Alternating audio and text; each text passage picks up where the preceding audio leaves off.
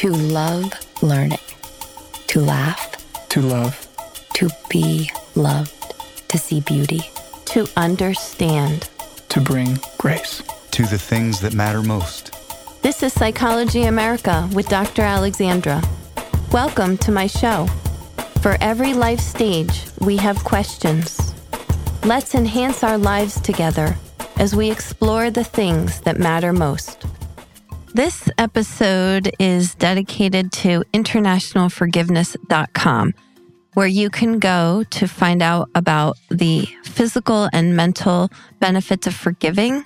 One of the physical benefits that I find amazing are that you can increase the amount of blood flow around your heart when you forgive someone. I find that just fascinating.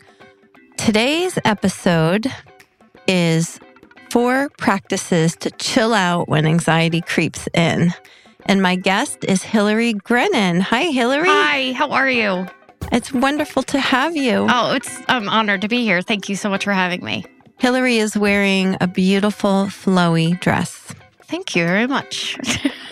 Hillary, can you please introduce yourself? Okay, sure. No problem. I am a licensed clinical social worker, certified clinical treatment anxiety professional. So I've been working in the field for well over, 2008 or so? So in the social work field, yeah. And you're a mother. And I'm a mother of 3. So I'm pretty busy most of the time. Yes. And you recently, on top of everything, delved into new learning with Stephen Hayes about acceptance and commitment therapy. I did. I took the immersion course, the ACT immersion course, I started about in January and finished a few months ago. And it was an amazing course to take. I learned a lot from Stephen Hayes. I definitely recommend it. Yeah, I just love acceptance and commitment therapy. And listeners, if you haven't heard it yet, I had an interview on this show with Stephen Hayes, and he talked about love and loss. Yeah, I heard that one too. That was a good one. Yeah, thank you. So this is going to be a shorter episode, and it's going to be about 4 practices to chill out when anxiety creeps in. I think a lot of us fear and push away the anxiety. So I wanted to bring in some steps on how to tolerate it and get through our day. And not necessarily push it out. Not push it out. Because it can be very uncomfortable for many. It is uncomfortable. And it's also a paradox that psychology has taught us that we should not tell the anxiety to go away. Most definitely. Because obviously it comes back even stronger when we push it away. That's right. So, I really wanted to discuss the importance of tolerating the anxiety and not get rid of it. And teaching our bodies and our brain that although it's uncomfortable, it's not harmful. And we want to get through our day using our values as a guide. Beautiful. So let's begin. Okay. What's the first one? All right. Well, the first one is just breathe. And I know that can sound very cliche when people just say, just breathe. But I think a lot of times we go through the day not recognizing or realizing that we haven't breathed, that we are just going through like all day long. Yeah. So really just to stop and refocus and reset and just breathe for a moment. And I have 2 breathing exercises that maybe you're familiar with, but I just wanted to bring them to the table because I think that they could be very helpful. Sure. One is very simple, but it's just smelling the roses and blowing out the candles. So that is just a very that simple, sounds good. very simple breathing exercise. So, but it kind of just gets you in a sense of, you can think of obviously smelling the roses and blowing out the candles and just, it's very simple. That'd be good for children too. I do that a lot with children. Yeah. I do that. I teach that skill a lot with the kids because then they can really visualize it. Another one is activate your senses. Okay. Yeah. So. Oh, wait. Are we out of breathing? No, this is breathing. Oh, this is part of the breathing. Yeah. Okay. So what's this one? So this is breathing in, count of 4, and out of 4. But while breathing, using all your 5 senses. So while breathing, kind of noticing what you smell, what you feel, what you touch, what you taste, in what you see. And just sitting there while breathing, though. It's really important that you're breathing. With each in and out, you do a different sense? Yes. Okay. Although, sometimes just even looking around the room, just kind of feeling, your clothing that you're wearing, taste, it just kind of helps ground you and brings you to the present moment. Yes. For a moment, until you could figure out, what do I need to do next with this anxiety? I like the structure of that, of thinking of all the senses while you're breathing. Definitely, yes. It's very important while you're doing that to breathe. So breathe in, breathe out for 4 seconds. Mm-hmm. What's number 2, Hillary? Number 2 is thought diffusion. Okay. What's that? So thought diffusion is a concept that I've learned greatly from the ACT course that I took with Stephen Hayes. And it's really learning how to create a distance between you and your thoughts. A lot of times our thoughts are running through our mind day in and day out, and we attach meaning to it all the time. So it's really creating a space between you and your thoughts, recognizing what is important and is this spam mail? So I like to kind of, like thinking about it, the email box. You get emails all the time, right? And it's always, sometimes you'll see things in bold lettering, and you think it's, oh my God, what is this? But it's really nothing. But that's what our brains tend to do to us a lot. Yeah. So it's creating a distance between you and your thoughts. And there are some exercises that I wanted to bring up to you to maybe would be good helping for the listeners. Yeah, share with the listeners. So this one is obviously from Acceptance Commitment Therapy from Stephen Hayes, and this is Leaves on a Stream. So really, this is a calming one where you could just really sit there while breathing and just imagine each thought going onto a leaf and just floating down into the stream, away. Just slowly going away from you. And that could be very helpful for not attaching the thoughts to us and just kind of letting it go. Another one is singing it out loud. Singing the worry thought out loud. Yeah. So singing a song to it, making up a song with the thought.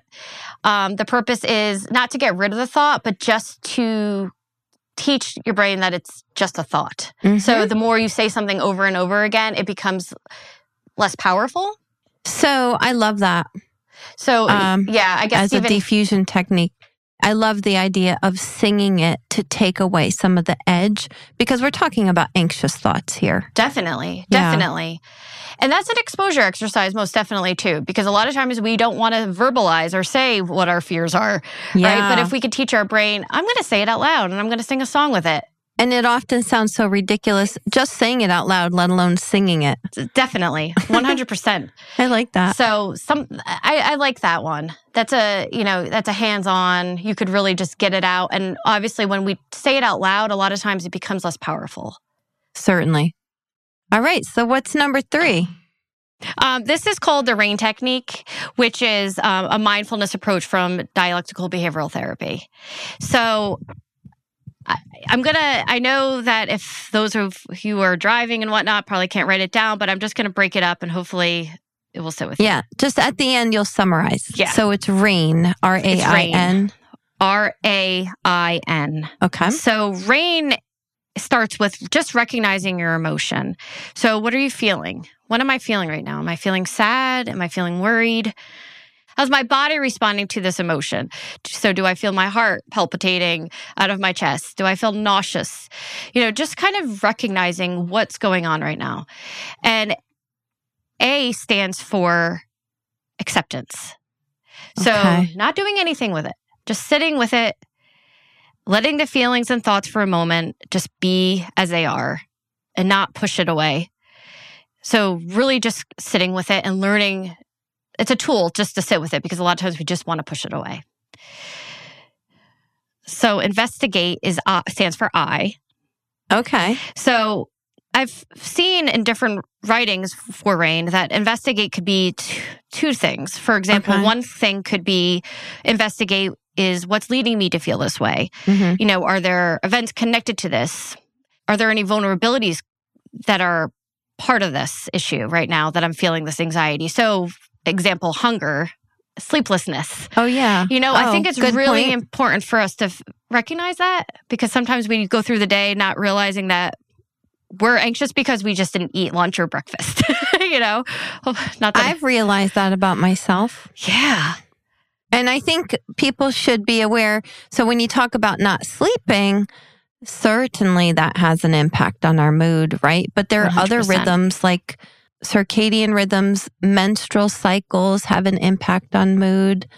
So I like Definitely. that. I is for investigate. Investigate. Another meaning for I've read also too in some areas, is more of just kind of not actually investigating the rhyme or reason for the feeling, but just sort of saying, oh, I'm noticing that this thought is making me feel this way. So that could be another way too. Okay. And N stands for non-identification. So not defining these emotions or thoughts as your identity. Okay. So recognizing I am not my anxiety. So instead of saying, I am anxious right now, you can say, my body is feeling some anxiety symptoms right now. Mm-hmm. I'm feeling my, heart palpitating really fast. I feel nauseous right now. What can I do to help nurture myself right now in this situation? So N is not identifying, more like it's similar to observing. Yeah. And not labeling your symptoms as who you are. Yes. Very good. Yeah. So I think that's really important. Also, in the end, too, it's important while doing that to nurture yourself. So I've read exercises where you could put your hand on your heart and say something gentle to yourself during that stage. Oh, how sweet. Yeah. So just saying I love you to yourself, it just... I love that idea with your hand on your heart. Yeah. Because a lot of that time in that, when we do identify ourselves as anxious, right, we're criticizing ourselves or judging ourselves. So really taking that away and nurturing ourselves. Beautiful. So before we go to the fourth one, just summarize what RAIN was. Okay, sure. So it's recognize, accept, investigate, and non-identification. Or nurture. Or and nurture. is also nurture. Yeah. Yes. Okay. Yeah. Okay. Wonderful. So we're doing 4 practices to chill out when anxiety creeps in. And here is number 4. Here's number 4. And it sounds pretty easy, but it can be very hard when you're stuck in anxiety mode. But it's just refocusing. So it's really getting up and moving. And it gives your brain something else to do. And it trains your brain that you can handle anxiety while getting up, moving, exercising, calling up a friend, getting on through the day. So that could be really helpful too. So does refocusing mean pivoting to something else actionable? Because all the examples you're giving are action. That definitely can be extraordinarily helpful. I do want to say, though, that you could use all of these skills. You could do 1, 2, 3, and then 4 to refocus. Number 4, I think, is really important after you realize what you're feeling and after you sit with yourself for a moment and kind of say, okay, what am I feeling right now? It's not oh my God, I'm feeling anxiety right now. I can't stand this. I'm going out for a run. It is after you actually recognize and sit with it for a moment and sort of... I'm so glad you mentioned that because it's not avoiding it. Yes, you're not avoiding it. You have already recognized it. You've already accepted the emotions, so you're not running away from them, literally. 100%. Right. Okay. Literally 100%. Okay. No, I know it can sound a little bit misleading, but once you recognize that after you sit with your thought or sit with your, bodily sensations and kind of recognize, what purpose is this serving me right now? Is there meaning to this? Is there something can I problem solve this right now? No, it's my anxiety, or no, you can't problem solve this. You just need to accept it. Then just to kind of go through the day with it and teach your brain that you can tolerate it. Nice. And I think you and I would both agree that the greatest way to refocus in action is something aligned with your deepest values. Most something definitely. you feel good about as far as your who you want to be in this world. Most definitely. I think sometimes just getting out, calling a friend, or doing something that promotes wellness to yourself, And others. and others. Yeah. And others. That's even a better way to get out of your head. Definitely. I think going to what you value the most throughout your day, whether it just get up, get dressed, go out for a walk, or go to work, whatever serves us, despite having that icky feeling of anxiety throughout the day. Right, right. And which of these have you found to be most helpful to you? Good question. Lately, let's say. Have you used any of these lately? Oh, yes, definitely. I've used these tools, especially right now with my son leaving the nest, going off to California for college. Has been quite a transition of grieving and uncertainty. So really trying to stay in the present moment as much as possible. I will say I didn't add this in, but I think it's also part of the process is gratitude. Oh, so yes. Through this, despite having our anxieties, really recognizing what is important to us. So I've been really doing that on a daily basis of trying to, we talk every day. Although he's far, far away, we can still FaceTime each other every day and he picks up the phone. So that's something that's really important to me. I feel for you and I get it.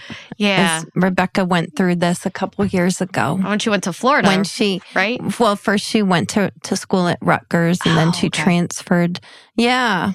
It is. It's hard. It's, you don't think it. I have a lot of my people in my life are dealing with kids that are younger. So I don't have a lot of friends that are have 18-year-olds and 19-year-olds, so it's hard to relate. How long ago did he leave? In July. Okay. Yeah. So in July. So it's taking some time. Hillary, thank you so much for coming on the show and sharing this. And this is going to be helpful to a lot of people. So thank you for sharing of yourself. Oh, no, of course. Like I said, I'm honored that you brought me on. And thank you so much for this opportunity. It's a pleasure to have you. And before we get off, how do people find you? Sure, no problem. I work at Live Well Psychology Center. So you can go online at livewellpsychologycenter.com. And you can find my biography and a little bit about me. Thanks again. Okay, take care. Be well. Bye. This show is proud to offer free and open access to learning about psychology to listeners all over the world. If you have found any value from this or other episodes and would like to support the production costs of this show, visit buymeacoffee.com/Dr. Alexandra. That's Dr. Alexandra to buy her a coffee, leave a comment, or share show ideas. Also support the show by leaving an awesome rating on iTunes. Click on the Psychology America icon in your phone.